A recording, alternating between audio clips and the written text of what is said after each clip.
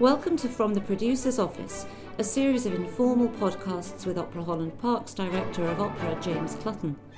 In conversation with creatives and collaborators, we explore the process of putting opera on stage and how the artists involved approach their craft. Hello, welcome to From the Producer's Office. I'm James Clutton, Director of Opera, Opera Holland Park. Today's guest is a lawyer, philanthropist, particularly in classical music, and founder of the Rosenblatt recitals, Ian Rosenblatt. Good morning, Ian. How are you? Hi, James. I'm well. How are you?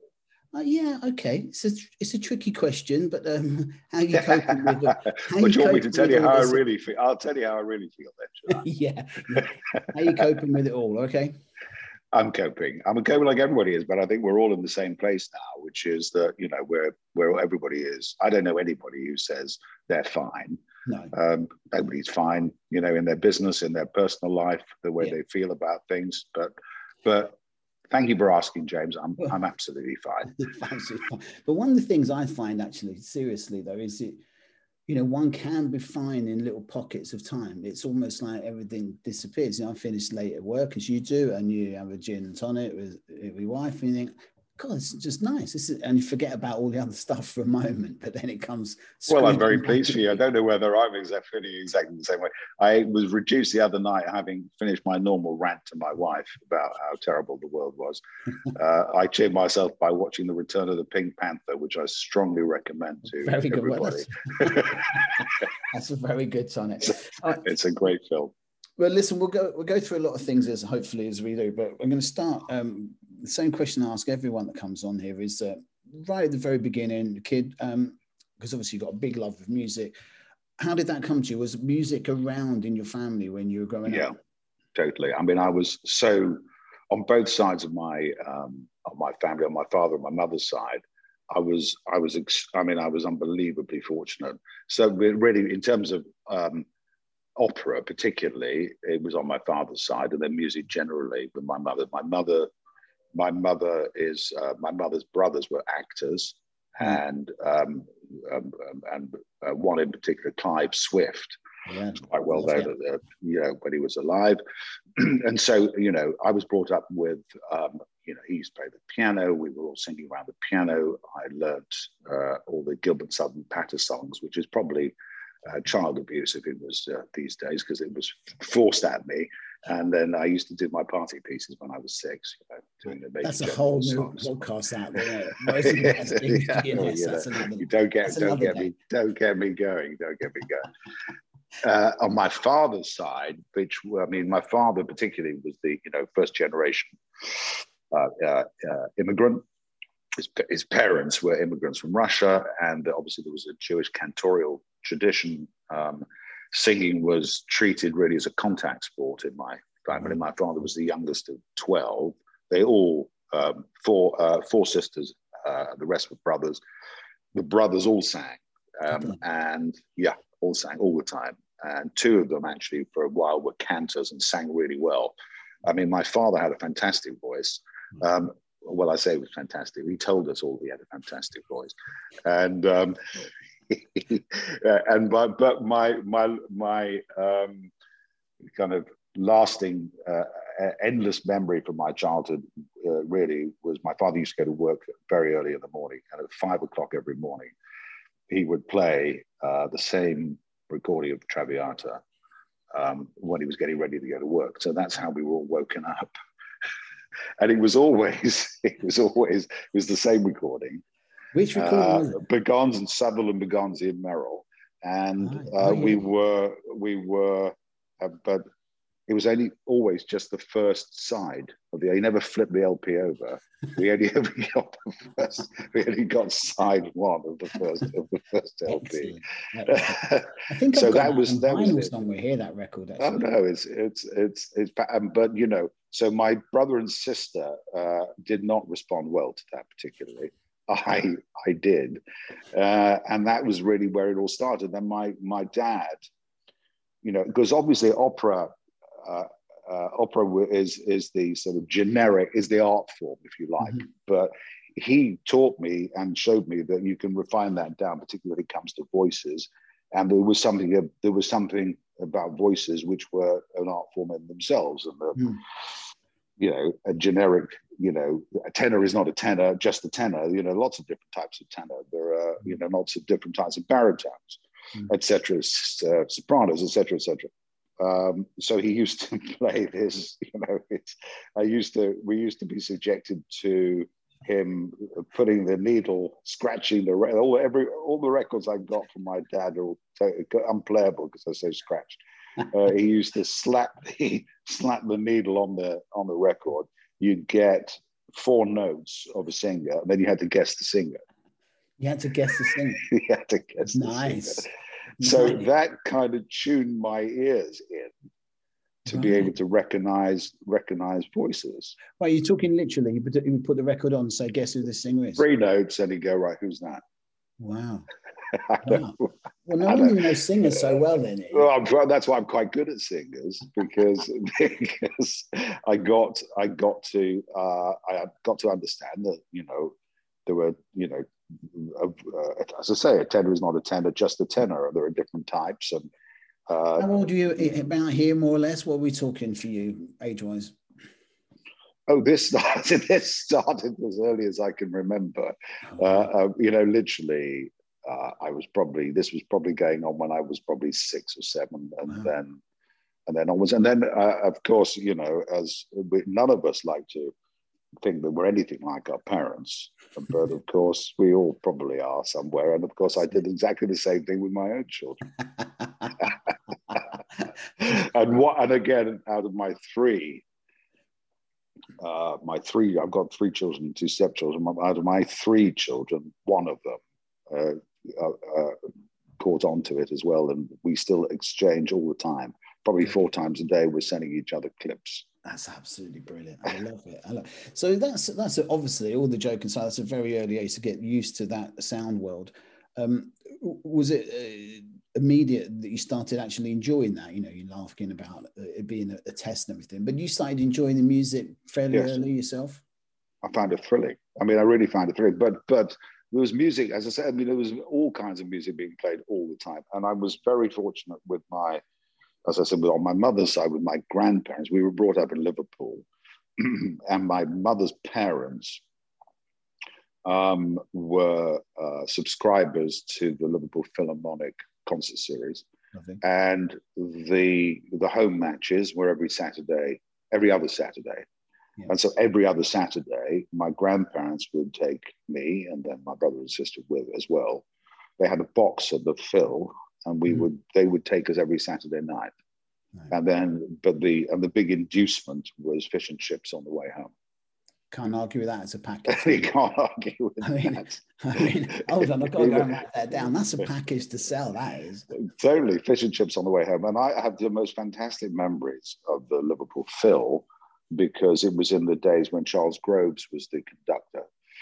And, you know, they had they still do, but the most amazing, I mean, I remember seeing Paul Tortelier play the cello, Kyung Hwa Chung playing the violin. I mean, extraordinary soloists used to come to the Phil, and that was just that was my childhood. Yeah, it's lovely. Really, I mean, there's still a great orchestra now, aren't they? They are, and it's a wonderful hall. I mean, it's funny because I left Liverpool in 1977 when I came to university here in London, and I hadn't been back to Liverpool really at all for donkey's years. I mean, donkey's years until actually I was asked to go on the board of Liverpool Museums, which then a number of years ago. So I started going back to Liverpool, and of course I went into the Phil, which I hadn't been in probably for 30 years. And because when you're a child, you know, it just seemed like the most enormous place. You know, and actually I was amazed at how, I mean, it's not a small hall, but relative, you know, to many, but how small it was, you know, when you actually see it as a grown-up, as it were. Yeah, interesting. But when you were, the last thing on this particular sort of time, because it's fascinating that really, you, when you go into school and everything, you're talking about, this is the sort of music you're listening to, or were you listening to?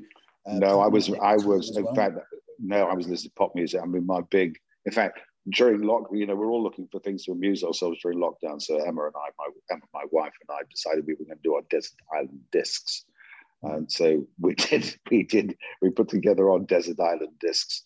And then we had an afternoon when she insisted even on playing the intro music to it before, I have explained it. And no, I was was massively into Emerson, Lake and Palmer and T-Rex with a bit of Jimi Hendrix, T-Rex in particular. And in fact, it was a couple of years ago, they released an album, Mark Bolan songs, sung by, covered by other artists, which I still listen to quite a lot. I think they're just trying, there was just something about Mark Bolan and being kind of 14 or 13. Yeah. And he was so far ahead in terms of his image of his time. Yeah. And so I was kind of obsessed with Mark Bolan, and at the same time nicking my mother's knitting needle and the telephone directory and pretending the telephone directory was a score and conducting in my room. That's a Wagner opera, isn't it? Well, I was always fascinated by looking at the conductor and saying I didn't know what a score looked like, but what I could see, was a conductor on the podium, and they just flicking pages, and they paid. It was like every time the baton went down, he churned the page, and I thought this must be like one note on each page. I didn't realize that it was all the different instruments. So I was flicking pages over like crazy. So it didn't take that long to go through the telephone directory. Excellent. I'm gonna ask you one more thing on that. Was good. So I've got to ask you now. Did you ever have hair like Mark Bolan then? I wish I did. Unlike now, I actually did have hair. I had quite a lot of hair, but it was never curly. That's for sure. But it was certainly, aspired. It was an aspiring hairline. Yeah, he's a good guy. Aspiring Bolan hairline. He's a good-looking guy, Mark Bolan. He was definitely a good-looking guy.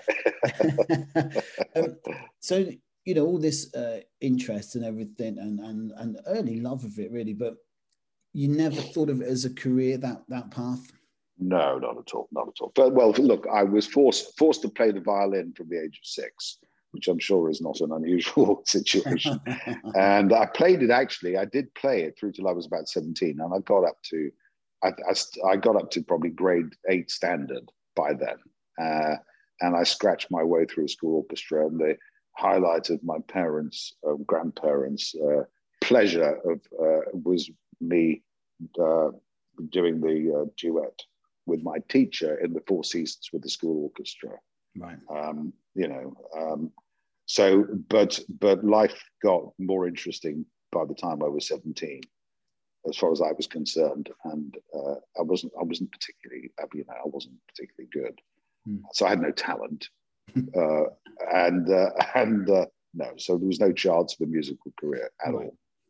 And the law, was that a long time coming, or was that a thing you decided relatively later that was going to be the direction? No, it was kind of fluke, really. I had no, but it's like lots of people. When you're a teenager, you don't know what you're going to do. Yeah. My father was in business. He was misguided enough to think that the law was a safe profession, and everybody he knew that was a lawyer had, was very prosperous, and that lawyers never went bankrupt or anything like that. And therefore, what I wanted to do genuinely, because I had this, on my mother's side, this theatrical background. I used to go and do play. I was in plays at school, and I used to be in a youth club where there was a dramatic society. We used to plays there. I actually wanted to be an actor, and also because my mother's brothers were both actors. Yeah. And of course, that horrified my father, the idea that I was going to, going to take after them. And he was, thought I was crazy. But it was really because it came to doing A levels, and then you have to put in the UCA form, which existed then, and decide what you were going to apply to do. And I thought, well, I'll play it safe with, medieval history and archaeology somewhere, which meant you only needed an E or two E's or something. And I shoved in Law LSE because I had a couple of cousins who'd been to the LSE. And then miraculously, I got some A levels. Wow. And I got an offer from the LSE. So that was it. I thought, well, I'm not missing this. This is my passport out of it. It was all about getting out of Liverpool, really, because Liverpool in the 70s was a grim place. Right. And I just, and I thought, I kind of woke up when I was about 15 or 16. I thought, if you don't get your head down and pass some exams, you're going to be stuck in Liverpool like a large number of members of your family, working for your father or your uncle or something. Yeah. And this is not the life I wanted. So I can still remember being put on the train at Runcorn Station by my parents when I was 17, to come down to London to go to university, and just thinking this was the greatest thing that ever happened. I was going to say it wasn't a bind. It was a big step though, obviously. No, but for me, I was just like, this is it. And then basically I came to London and I never went back. Right. And it was just fabulous. Yeah. So obviously, your father had the right idea. Don't put your son on the stage. Mr. Rosenblatt, yeah. But the law obviously has worked for you. You've been very, very successful with your own company. But one of the things that always intrigued me when we've talked over lunches or drinks or whatever is that you've always gone for things slightly outside of the norm as well. And one of the stories I've really enjoyed talking to you about is about when you represented the veterans from the South Pacific nuclear test. Can I know the story because we've talked about it, but can you just give a quick sort of recap on that, what you were doing there? Well, it ended up not being very successful as it turned out, but it's still an amazing thing to have tried to do, Ian. Well, what we tried to do was take, there's a big lesson there. Taking on governments is not for the faint-hearted. Let's put it that way. Not for the faint-hearted, nor for the shallow of pocket either. It was really. It came about because obviously I and my law practice, my business is all corporate. Is all we represent business people and wealthy people and wealthy businesses. It's only about commerce. And because that's lucrative, but I've always wanted to try to do other things outside the law that kind of look. It's very. I don't want to be disrespectful to the great career I've had, but I do this for money, and I like to do other things that not necessarily make money. And this opportunity came. This has been a case that's been lingering for donkey's years. There'd been these nuclear tests in the 1950s, the most famous being Christmas Island, or this was actually not directly to do with Christmas Island, where military veterans, now veterans, but military personnel witnessed all these explosions going off. There were, 50 of them, I think, probably in total. And a lot of them had become seriously ill, died, and those that survived had continued to be ill or got ill, and in some cases it was thought, although I don't think ever quite proven, that the next generation, their children, had also become ill too. And various people had tried to bring this case, for 40 years without any success. And then somebody got in touch with me because there was a law firm who were handling it, who were closing down or something was going on. And they said, look, would you like to look at this? So I looked at it, and then I didn't think that it was something that was really going to take a huge amount of time or resource to be truthful at the very beginning. And I do remember a fateful day when one of my partners, who'd returned for some court application to do with it, came in to see me and said, Ian, you have to make a decision, and you have to make a decision now. We either get out of this, or we have to hire 30 people, take some more office space, tool up with IT, because this is going to go big. So I decided we'd try that, we'd do that. And that was because the sheer numbers that the government could throw at it. I mean, yes, Correct. The number we had there was a big cohort of veterans as well, large number of people.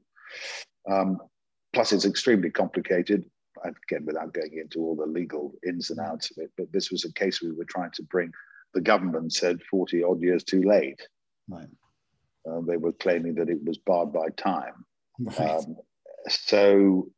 And then there were all kinds of problems of proving the direct connection between people's illnesses, leukemias and other cancers, directly correlated, connecting them to a nuclear explosion. Yeah. So it ran for a number of years, and we won. We won in the first round when the government tried to knock it out. And then, unfortunately, we lost in the Court of Appeal, and then we went to the Supreme Court, and it was pretty devastating because the Supreme Court have a panel of 7. It was a 7-man court, and one was 6 men and 1 woman, and we lost by 1 vote. Yeah, it was a shocker. It was a shocker, but I'm afraid that was. I think it's an amazing thing to have done. I think I've said this to you privately, that one of my uncles was out there and more or less sort of said, put a pair of sunglasses on, you're going to see something. Right. They did. They said put a pair of sunglasses and turn your backs. Yeah. So like the radiation only goes through the front, doesn't go through the back. Yeah. But I think it always strikes me that I know ultimately wasn't successful, just one of the most amazing things to have really tried to do that. Let's go back to the music. In 2000, you decided to launch your own recital series, Rosenbach Recitals, which was incredibly successful, and for a number of years. I should have known this, but I don't know for how long, but it went on for 18. Well, really, I mean, kind of started in 99, properly in 2000, and then finished in 2017. But reading the list of singers that you presented, a lot of them, their first break here as such, sure, in London particularly, and the number of people I saw of yours at St. John Smith Square and everything. I mean, it was incredibly successful. Was it meant to be that big and that with that longevity at the beginning, or at the beginning was it, let's just do a couple and see how it goes? Well, no. I mean, it was, look, back in those days, which, I mean, obviously the internet was going 20 odd years ago, but it wasn't quite like it is now. But, going back to, what I was saying about my upbringing, for me, it's all about voices. That, that's an art form in itself. And if you wanted, you could only hear what you could hear, depending on what was, what the casting director of Covent Garden, if you wanted international singers, depending on what the casting director of Covent Garden, who he decided he was going to book, which would, to my mind, was always pretty, they were always great, but by and large great, but limiting. And I knew there were great voices in the world, but the only way you were able to hear great voices outside of Covent Garden was from the Met broadcasts on the radio, or in those days, pirate tapes that used to circulate amongst the cognoscenti. And you get a tape, and somebody said, "You've got to listen to this. This is a recording of so and so from Parma, or this one from from La Scala, etc." So, whereas now, obviously, everything is, pretty much everything's available on the internet. So I was really keen. I mean, I was just hungry to hear great voices, and I knew I wasn't getting great voices. But I had no idea, how does it work? I had no idea about how singers' lives were, how their schedules operated. I had no idea what to do, how agents worked, how opera houses booked people, how far ahead. I mean, I had not a clue, but I had a fluky. It all started because I had a really fluke introduction to somebody who sadly is dead now, called Helga Schmidt. Helga Schmidt used to be. She was the director of Covent Garden in the late 80s for a bit. She went on to where was it? So Valencia. Right. And she had basically a black book of every. I mean, if you wanted to speak to anybody in the world of opera, she knew them. She was on she had them on speed dial. And she basically started her career, I think, as von Karajan's assistant when she was like 19 or something. Right, nice. So she was there present when Domingo did his audition for von Karajan, stuff like that. Yeah. Anyway, I had an opportunity to just sponsor a young tenor called Jose Cura, who was going to be doing a concert at the festival hall with Domingo conducting, because they'd just done he'd just done an album with Puccini arias with Domingo conducting. And it was somebody recommended her to me, and they were looking for a sponsor, and we met. I said I'd do it. The way I mentally justified it was because at the time I was about to be 40, right, and my law firm was about to be 10 years old. So I thought, well, 10 years old law firm, I'm going to be 40. This sounds like a good idea. I can then make it kind of, mentally make it all kind of work out. So I did. And then Domingo decided that he was too busy.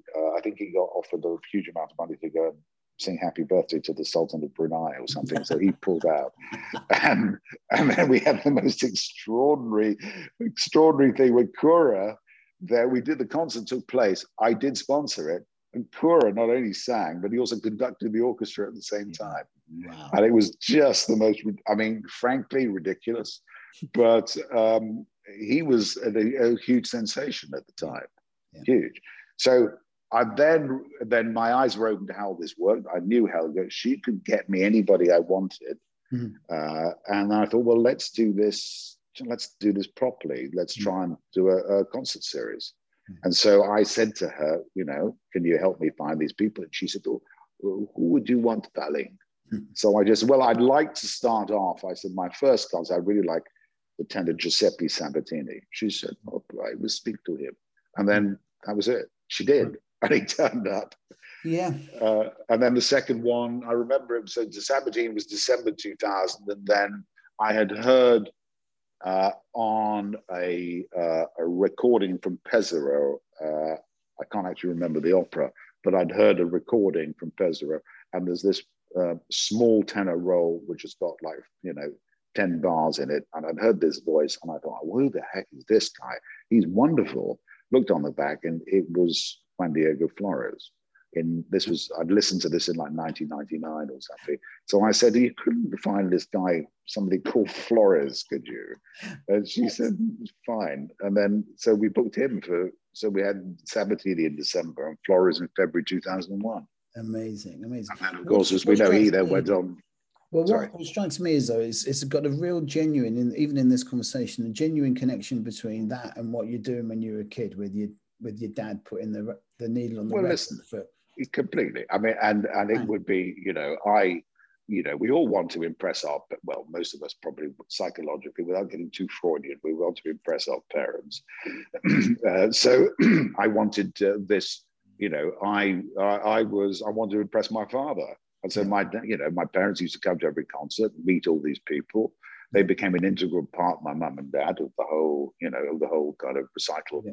Rosemary recital scene, as if you like, and a lot of the singers became personal friends and still remain personal friends, and they got to know them all and stay with us and all that. And so it was all part of not only me having a different kind of a different life to my 9-to-5 life, but also I'm sure deeply down there, probably not too deep actually, was I wanted my father to enjoy this. Yeah, lovely, really lovely. And they're so successful. I mean, you put someone, I didn't remember this till I was reading up before this, but you put someone on Sky on the TV at one point. I did. Those are the days. Those are the days when Sky actually had a budget. I mean, they didn't pay me any money for it, but what they did was they agreed, Sky Arts, that they would film. They would make, I think they did 4 or 6, I can't remember, but they would make 4 or 6 programs. And they had Susie Klein as the presenter. Lovely Susie, wonderful Susie. Yeah, absolutely. And they made them so they filmed the concert, but they also then made them into, I think, about 90-minute programs with Susie presenting and interviewing the singer and the pianist as well, and and then editing all that in. Yeah. So you didn't just, turn on the telly and then you just got blasted at for an hour. Yeah. They made it into really, and it was thrilling because, Sky Arts used to, they probably still do, but they used to then just repeat stuff all the time, Yeah. and you could put it on, you could look at the guide, and some nights you just see Rosemary recital the whole night. Nice. And it was wonderful. Yeah. Really wonderful. But also, you never really sort of stopped, because even though, I remind anyone listening to this that still through all of this, you're still running a hugely successful law practice. You're not actually a theatre or opera producer, but it feels like it by this time in the narrative. Because you started as Festival Up down in Devon as well. Was that just a natural progression for you getting to know much more about what was going on? Because you've been a lot busy than a lot of producers, to be honest, but was that he said sort of with a wry smile. But I think that was another jump, really, wasn't it? Well, look, for a while. We've had a house in Branscombe on the south coast for 20 odd years, and it's a beautiful place. It's a tiny village. It's basically got a Norman church and a Saxon forge and a Saxon bakery and a couple of pubs. One of them goes back to sort of medieval times, and that's and a beach, and that's it. And a village hall. And so I thought, wouldn't it be just great to be able to put on world class artists, not just singers, in a tiny place like this. So I did, and obviously the opera gala bit was the most starry, because obviously I managed to get singers like Angel Blue and Francesca Meli, Luca Salsi, and Eilish Time and all that to come to Branscombe. Stephen Costello and Eileen Perez. To come to Branscombe. I mean, it was one great, really funny story is that Luca Salsi, who's one of the great Verdi baritones of today, he was doing a gig in Zurich. The gig for me was on a Saturday night. He was in Zurich until on Friday night. This had all the hallmarks of being a disaster. And of course, guess what? He gets on a plane first thing on Saturday morning. The plane's delayed. So eventually, we had to delay the evening. He was going to be singing with a soprano, Serena Gambaroni, who's married to Francesca Meli. Anyway, we had to delay it because he was late, and he finally got there, but he turns up in a taxi, and he's no idea where he is. He's got absolutely no clue, because he hadn't, he literally arrived. He went to the back of the village hall, stuck a bacon sandwich down his neck, stuck on a bow tie. And then he had no idea when he walked out whether he was walking out to an arena of 10,000 people or what. And instead, he found himself confronted by like 150 people sitting on deck chairs,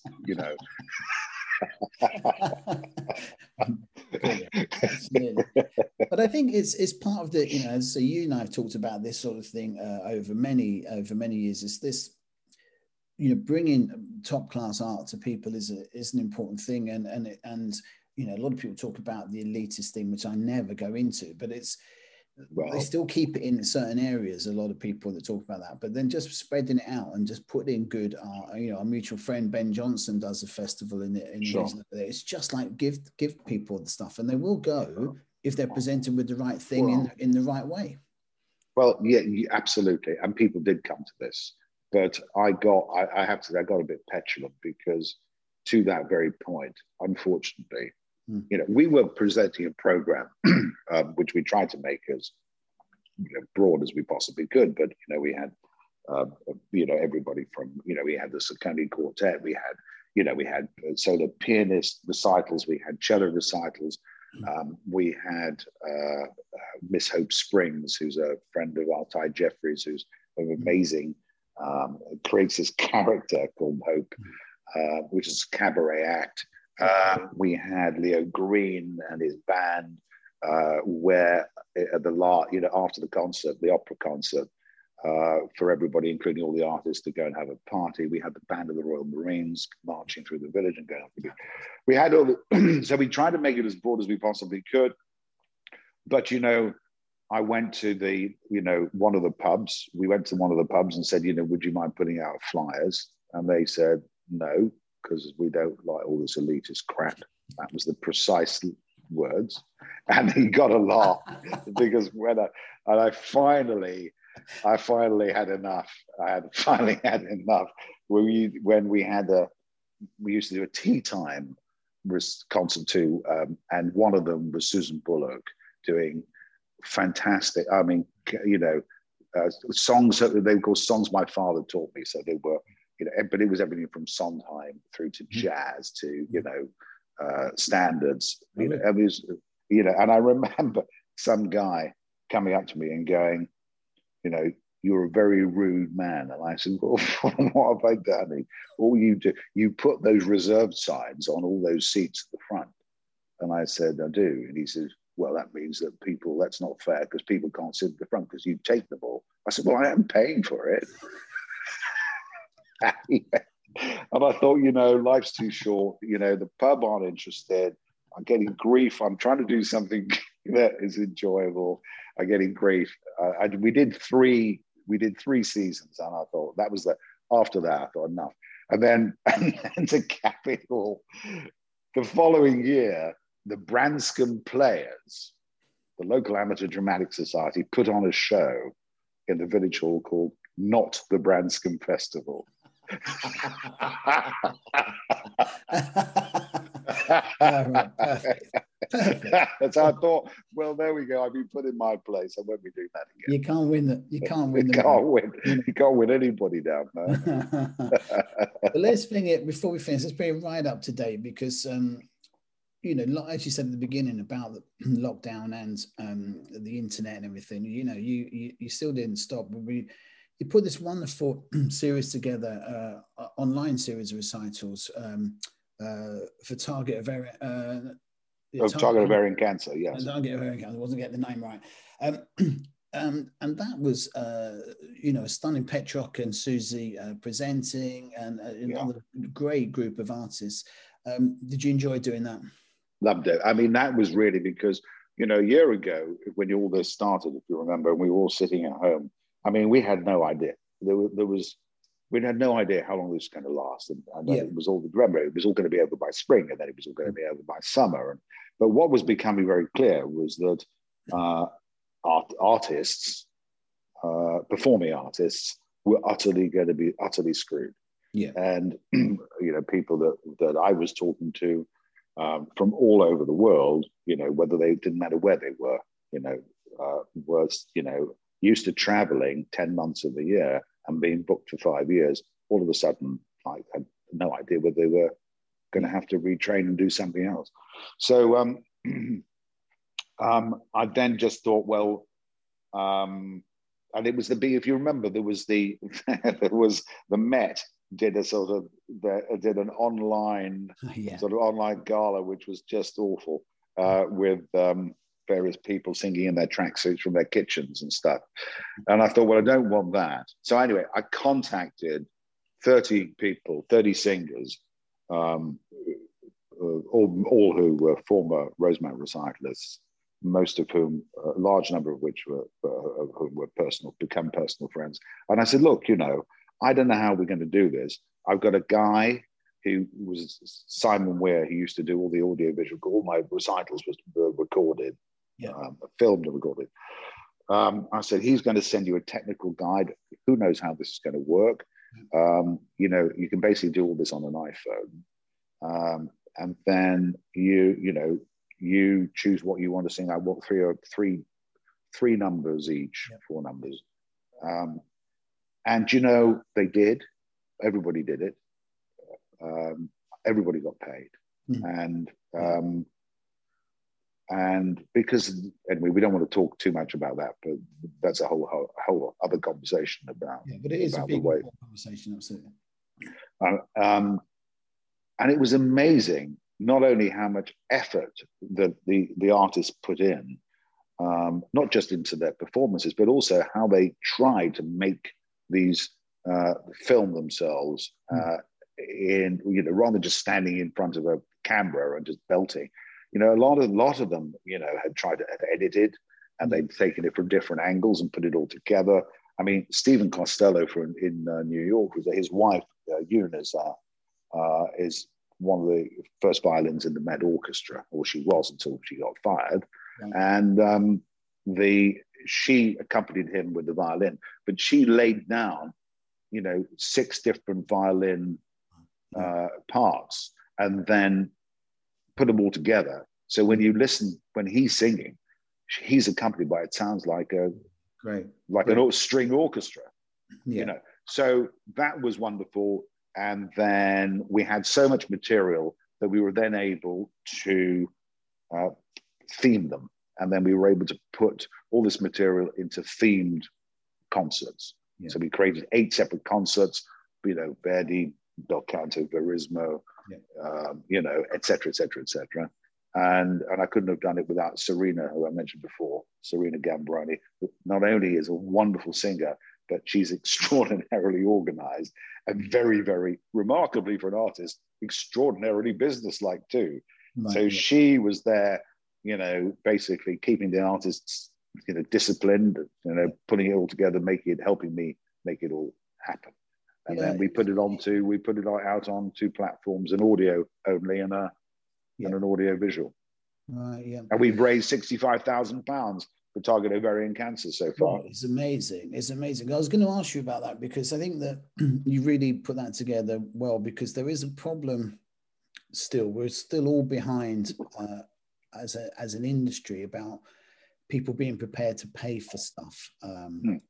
You know, we missed the boat on that ultimately 15, 20 years ago, whatever, because, you know, people pay for films and TV shows on Netflix or Amazon all the time. And we just sort of missed it. So I think it was really stuff we've put out in lockdown, for example, it's got a cost to it. Some of it's been free, but I think you did really well on that because, and also having the charitable thing. But you know, James, the point is simply that, I mean, it's really, you know, if you ring me up and say, and I'd like your legal advice, I'm going to send you a bill.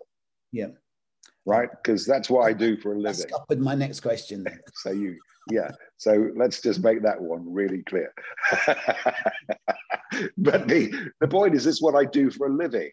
Exactly. You know, and it's a little bit like, you know, it's like, you know, if you happen to have a friend who's a dentist, you know, you're sitting having a drink, I've got a bad tooth, just have a look at my tooth. The answer is no, come to the surgery and have a look at your tooth. You know, if you're a comedian, I'm sure a comedian can go and tell me a joke. Well, that's what they do for a job. Yeah, completely. These people, these are artists. Yeah. Just because they've got a gift, you know, this is how they pay their rent. So nothing should be for free. I completely agree. I mean, even on our film of, you know, we've only got one full film of any of our shows out there, The Ballerina Massacre, which has got a price on it. It's $6.99, only because when we did all the workings out and the percentage to Vimeo, it actually came out, its initial price came out as £6.66. And I thought, I can't charge the number of the beast. That would not be a good look. So we're in $6.99. But that is incredibly broken down with absolutely everyone that worked on the entire show in wigs and makeup and tech, everyone on it. It's only tiny amounts, of course, but we just, you know, it's difficult to sell that on because people think, oh, I could see something else for free, so they don't. I know, and even you know what I put together, which is for charity. You can get 8 concerts for 30 quid. Yeah. I mean, but people think, oh, that's a bit steep. Yeah. Well, you know, you go out to it. You know, you go out and buy the, you know, in London. You go for a couple of beers and a hot dog and you spend 30 quid. Yeah. No, it's a problem. I think that we've got to get over it. And I think there just needs to be a bravery from a combined group of companies, you know, refusing to sort of just put stuff out there and do it. And it's not in a bad way. It's just that's what, as you rightly said, that's what we do. And that's what the artists do. I mean, I think that we've tried to do so much work with freelancers this year. And for me, you know, everyone's saying you're working so hard trying to make a season happen and all this. We're outdoors, we've got a better chance than a lot of people. But some people say, why are you, you know, you're on it so much? And well, ultimately, though, it's my job. But we've also got, you know, in the region of probably 250 freelancers relying on getting any work here by putting it. It's worth doing. It's worth going. No, but of course, but you know, but James, you and I have talked about this before. We probably don't want to get, you know, be too controversial. But you know, there is a conversation to be had about. This is my personal opinion. The really abject lack of any leadership from the state-funded arts institutions. I mean, the state-funded performing arts institutions. You know, I'm just shocked. I'm really, really shocked. And you know, the only real communication that I have had as a patron of Covent Garden, apart from obviously encouraging me to stream various things that they're putting out, was a round robin from Oliver Mears saying how wonderful an American lady was because she'd left a lot of money in her will to Covent Garden when she dies, and maybe we should all think about doing the same thing. And I thought, you know, great. I mean, if that's as good as it gets, is it? Right. You're getting all the money from you get your state subsidy. You probably picked up. I don't know how much they picked up in terms of, you know, extra grants and aid and all the rest of it. They've furloughed everybody. They've done the orchestra over in terms of new terms and conditions. They're not paying any artists whose contracts got cancelled. I don't know. I mean, and they're sitting in this gigantic building. Anyway, I don't want to go on because I can see we're going to get you. Anyway, and shut up. Moving on. Anyway, all I'm saying, these are my opinions, and I'm just saying that to contrast the amazing work that you and others in the private sector, if I could put it that way, you know, people who don't rely on state money to keep themselves going, have done an extraordinary. I mean, you know, look what WASFI's done in Grange, for example. Amazing. I can talk about that obviously because I think that you know, those companies you mentioned, you know, us and WASFI and Garstington, you know, have had they've got a different methodology. You know, we have to work in very different ways, and you know, they're private companies, as you say. And so I think that presence and doing things, and I think there's a direct communication with the artist that is just more difficult in the big companies. You know, we get freelancers on the phone, or not on the phone because they never pick up the phone, but on email. And I think that it's really at the cold face there, and you can see things. And if you can say, well, if I can put this project together, you know, we did something for World Holocaust Memorial Day. We're doing some recitals coming up. We can give, and we did a Christmas thing.